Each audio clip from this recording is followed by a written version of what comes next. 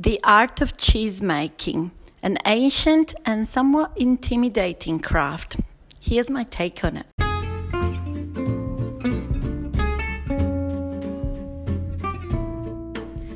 Welcome to the Homesteading Roller Coaster. My name is Ilaria, and in this podcast, I share my family's adventures on Tatham Hills Farm, our property on Ngunnawal country, just outside of Canberra, Australia. We would like to acknowledge the traditional owners of country throughout Australia and recognise the continuing connection to land, waters and culture. We pay our respects to their elders past, present and emerging. In this podcast, we discuss anything to do with farm life, homesteading, sustainable living, growing your own and much more. So let's get started.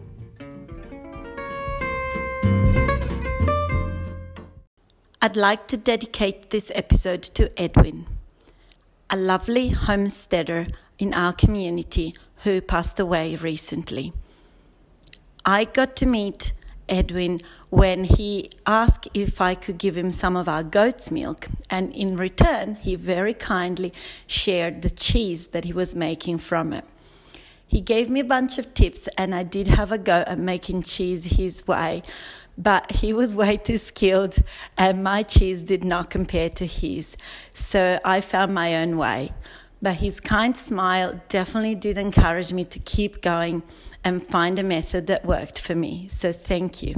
When we got goats 6 years ago, making cheese was very top of my list. I was super keen and I started trying straight away. But as it turns out, there is a reason why certain products are made from certain animals' milk and other products are made from other animals' milks. So that became pretty obvious straight away. Most recipes that I could find and most information that I could find was specific to cow's milk, and I had goats. So I'm pretty sure it was a combination of the fact that I had no idea what I was doing and the fact that my milk didn't react like the test books suggested.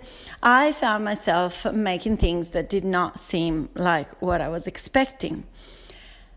So I had to try and experiment a little bit. And I was just in the height of my experimentation, trying to make different types of cheeses. And I was just dabbing my toes in making cheese that had a little bit of a rind, so just a little bit aged cheese. And I was producing some interesting stuff, experimenting with some molds. And that's when I found out I was pregnant with my second child. So I thought, well, as much as I'm pretty sure I'm not creating anything deadly, testing a whole heap of soft cheeses on myself while I'm pregnant just didn't seem like the best idea. So that brought my cheese-making career to a very premature halt. And then I had my pregnancy, I had my second baby, and of course then I was too busy to make cheese. Meanwhile, I was making soap. So the milk that we had in excess, which wasn't all that much, was being used in the soap, so nothing ever got wasted. But more recently, maybe in the last couple of years, that baby is now 4. In the last couple of years, I've gone back to a mostly because the whole point while we have goats is that I'm not overly fond of the ethical side of the dairy industry. The whole thing of the calves being separated from the cows and the milk being taken and some of the calves being killed and all of that just really doesn't sit very well with me. And mind you, we are not self-sufficient for cheese. We are self-sufficient for fresh milk, but not for cheese. But I thought, wouldn't it be wonderful if I could produce a cheese that can at least reduce the amount of cheese that we buy? And so I started looking for ways of making a cheese that I could make quickly and reliably. A lot of cheese recipes are very long and complicated and very exacting. And so I just needed something that could fit in with my busy lifestyle and that would still return an edible product. And so I set out to testing a few different recipes. I have a bunch of books, and obviously the internet is a huge resource. And I thought, okay, well, I have goats, not cows, but surely, goat's milk is a thing. Lots of people make cheese from goats. So I started trying a few different things. Now, one cheese that I had mastered at the very beginning, almost straight away after my goats arrived, was chèvre. And that is a soft, spreadable cheese that, at least here in Australia, you can buy in little logs, and it's often covered with spices such as black pepper and a variety of herbs. And it costs a fortune. So I was pretty happy that is actually probably the easiest cheese you can ever make. The process for making it is pretty much the same as yogurt. You warm up the milk to the correct temperature. You pour in the chèvre culture, which comes as a powder. You can buy it online. You give it a mix. You keep it warm. And I don't have a yogurt maker or anything. I just keep it in a warm spot in the house, maybe with a towel wrapped around the pot. And by morning, the whole thing is gone thicker, and you can just drain it and put it in a container, and you have your cheese. So that was very exciting. And that was just my simplest, easiest, quickest cheese. But that's not very good if you want to melt it, or if you want to have something that maybe you can cut. So I started experimenting with a few of the simpler recipes I had found, and I also asked around other goat keepers what kind of cheeses they were making. And I've landed on a method and a cheese that works pretty well. Now, I'd like to tell you that it's a super reliable recipe, but I can't. Mainly because I'm not a super reliable cheese maker. So every time I make it, the temperatures and the timings of each step fluctuate quite a bit. A lot of cheese recipes, if you read them, they will direct you to specific temperatures, very specific quantities, and they will give you very strict times when the milk has to be at that temperature and then move to this other temperature and so on. And I've tried making cheese that way with varying results, but the problem is that is usually a whole day or sometimes even multiple days job, and it's a lot of time and a lot of really monitoring the situation. I don't have time for that.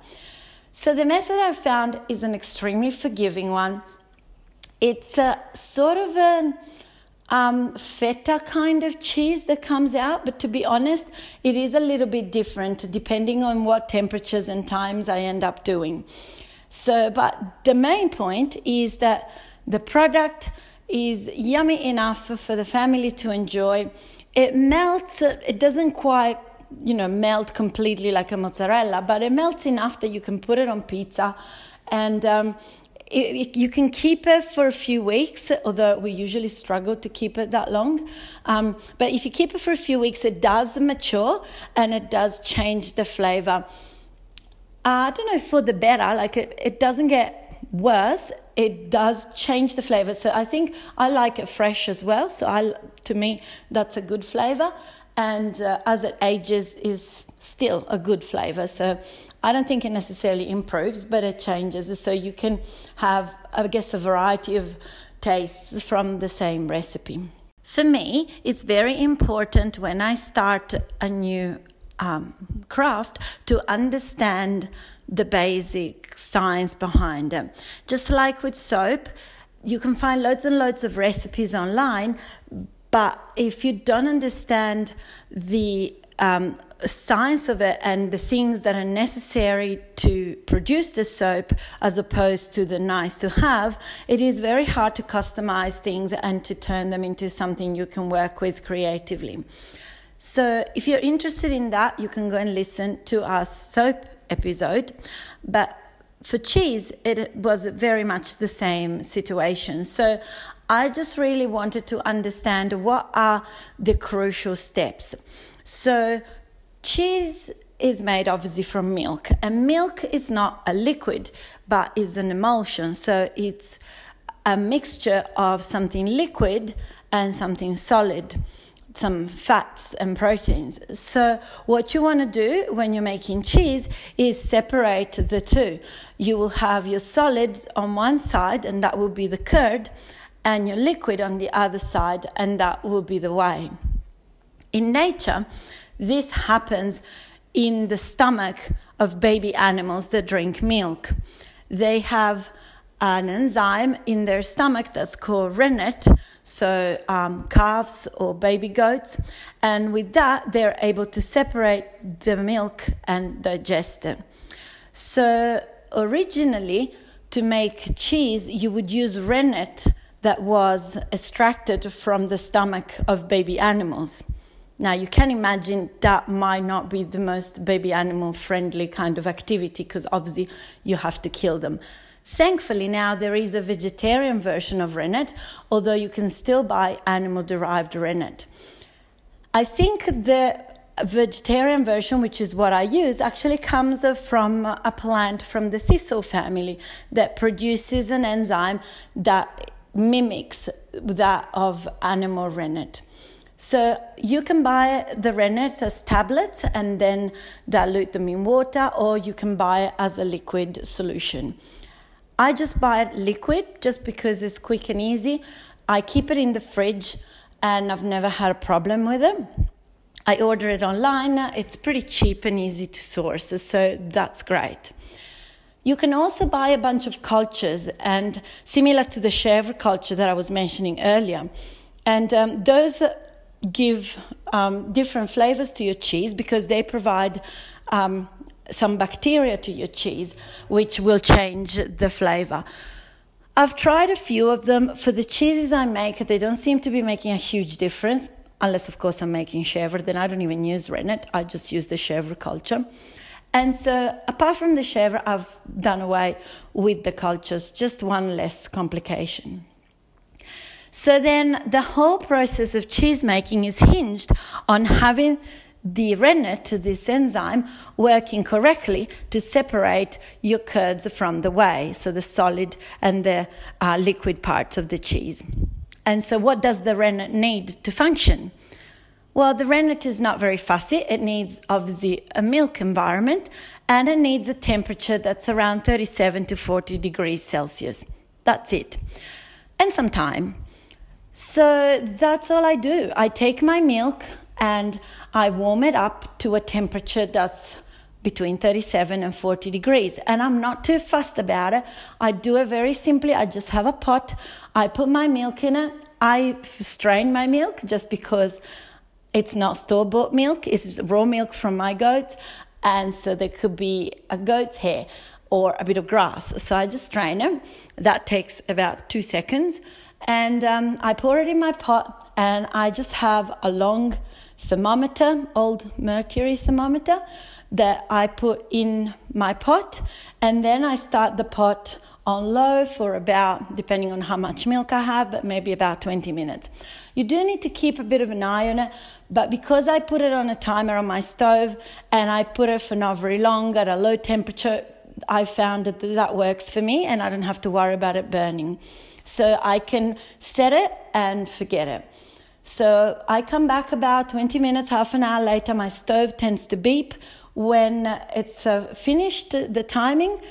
And so I go and check it. If it is between 37 and 40 degrees, great. Otherwise, I extend the time again.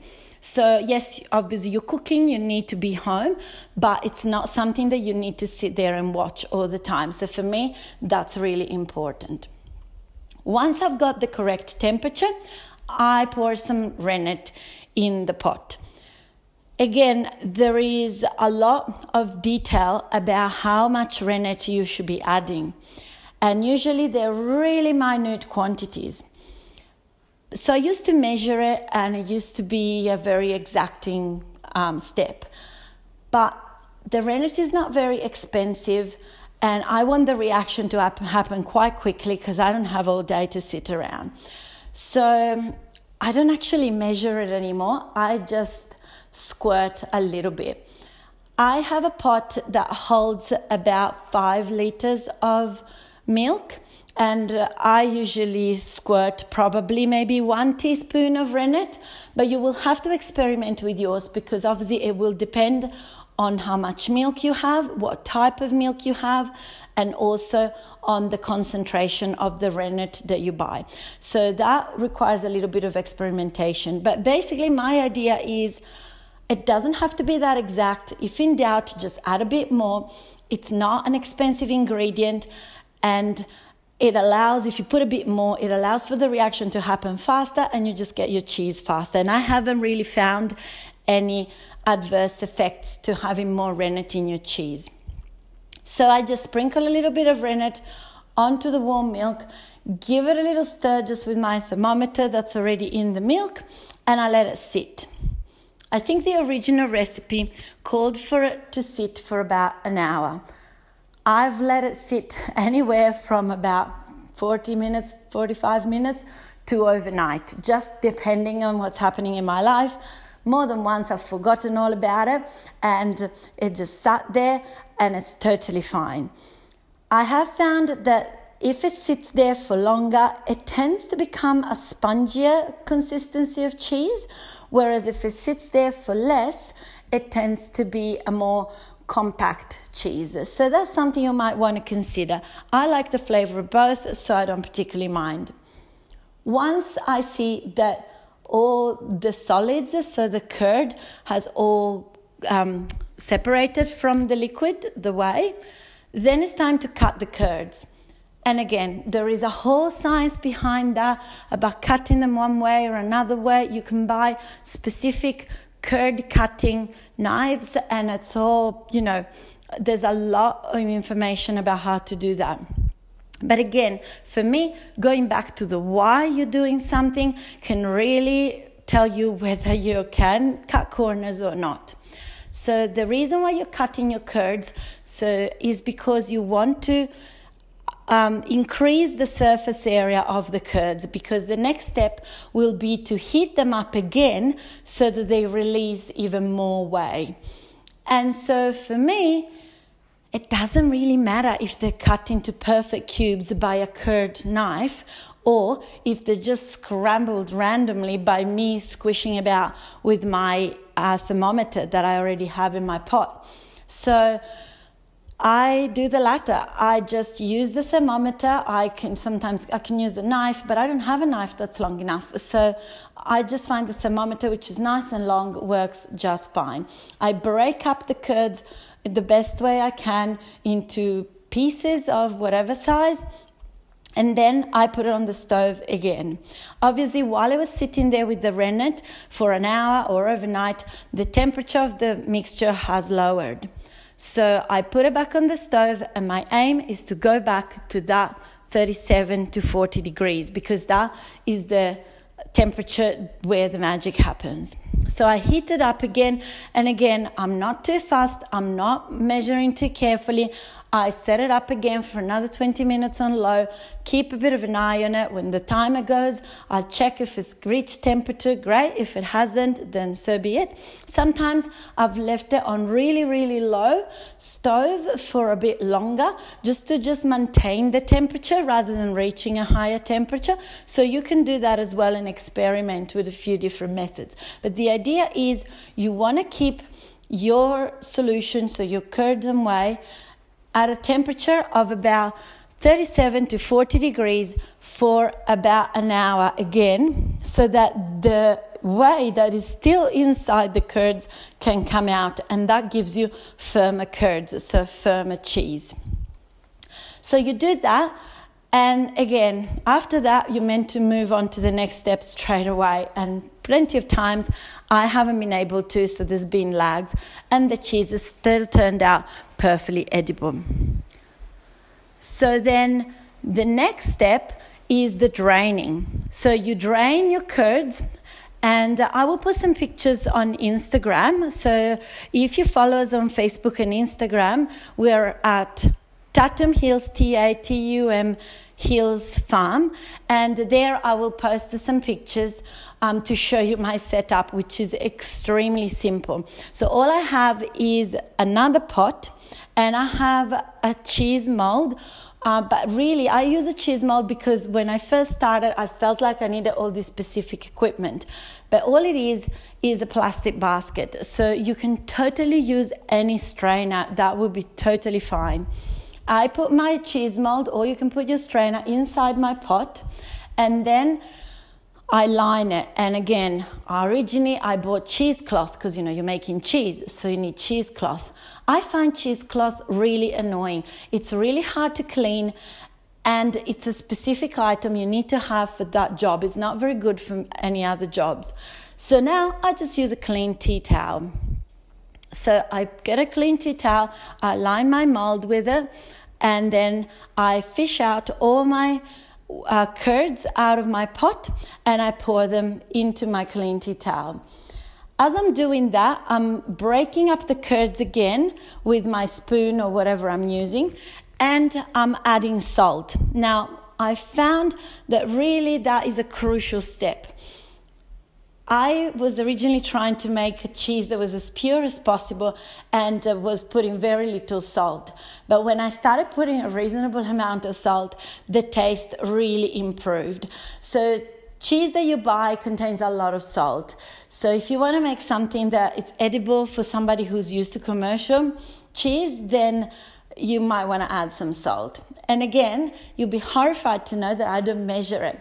So I just, as I'm adding my curd, for every layer of curd that I add, I put probably a scant fistful of salt. So I'm adding quite a bit of salt. I will put up pictures of my cheese. It's probably maybe 200 or 300 grams when finished, and it probably has a good maybe 1/3 of a cup to half a cup of salt in it. So it's quite salty. You don't have to put that much.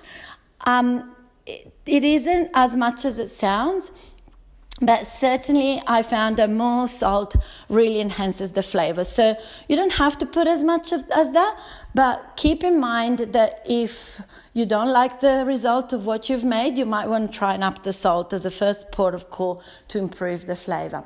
So once I've got my salt in it, I just keep sort of stirring the curds in the mold to make sure the salt is distributed evenly. And then all I do, I just close my tea towel over the top of my curds, and then I have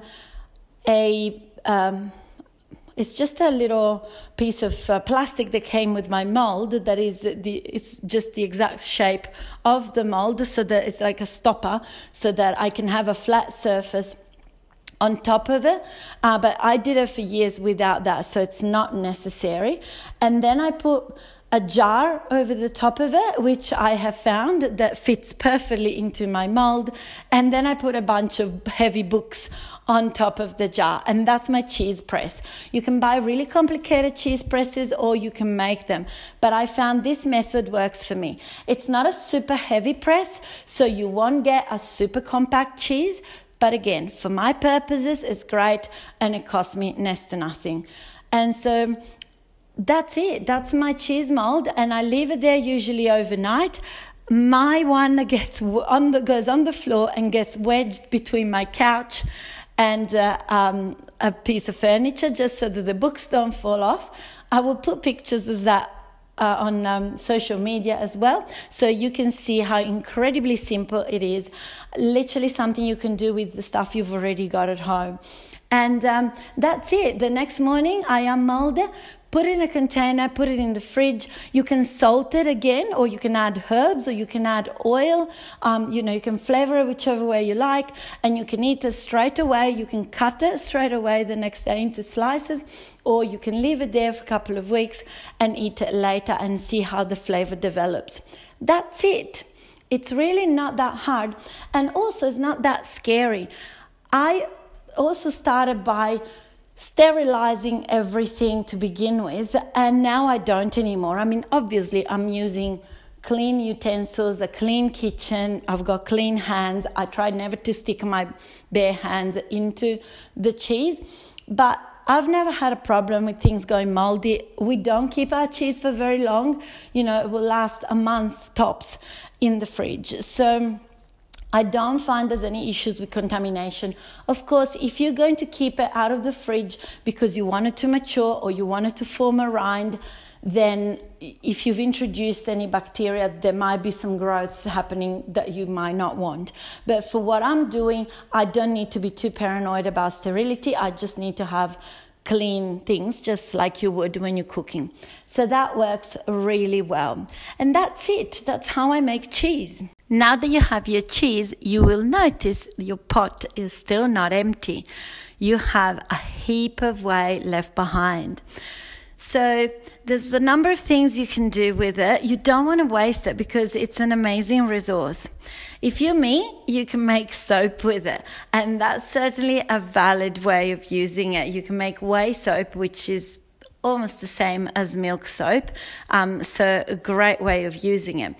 But there's lots of other ways you can use it. I use it in cooking pretty much wherever there's milk or sometimes even water called for. So you might use it in soups or in cakes, or you can use it, in the slow cooker if you're making a stew, or anywhere where you need a bit of moisture. It's just a great way. It adds extra protein and a little bit of extra flavor. Now, because our whey comes from goats, as you cook it and heat it up really high, maybe in a stew, it will impart a little bit of goaty flavor. So goat's milk doesn't have the goaty flavor at all, but as it gets heated, it will give off that goaty flavor. So that's something to consider if you're using goat's milk. You may or may not like that. We don't particularly mind. I also use it, you can give it to the chickens, give it to our plants. I mostly give it to either the chickens, the plants, or make bread with it. Those are my go-to. So I make a lot of bread and pizza, and that's probably an episode coming up. Also very simple ways of doing that.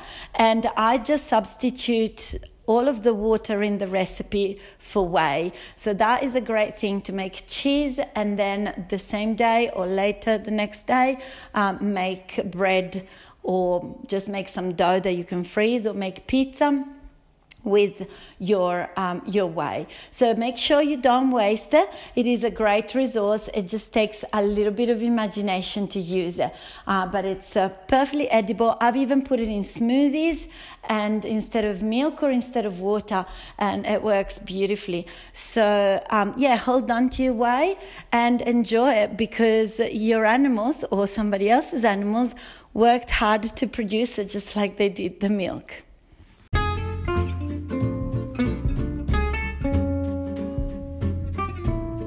And that's it for another episode of the Homesteading Roller Coaster. If you enjoyed the content, we'd love it if you subscribed. We'd also really appreciate a rating and review on your podcast platform. Or send us a message. You can find us on Facebook and Instagram at Tatum Hills Farm. That's TATUM Hills Farm, or on our website at www.tatumhillsfarm.com.au. Thank you for listening. Bye.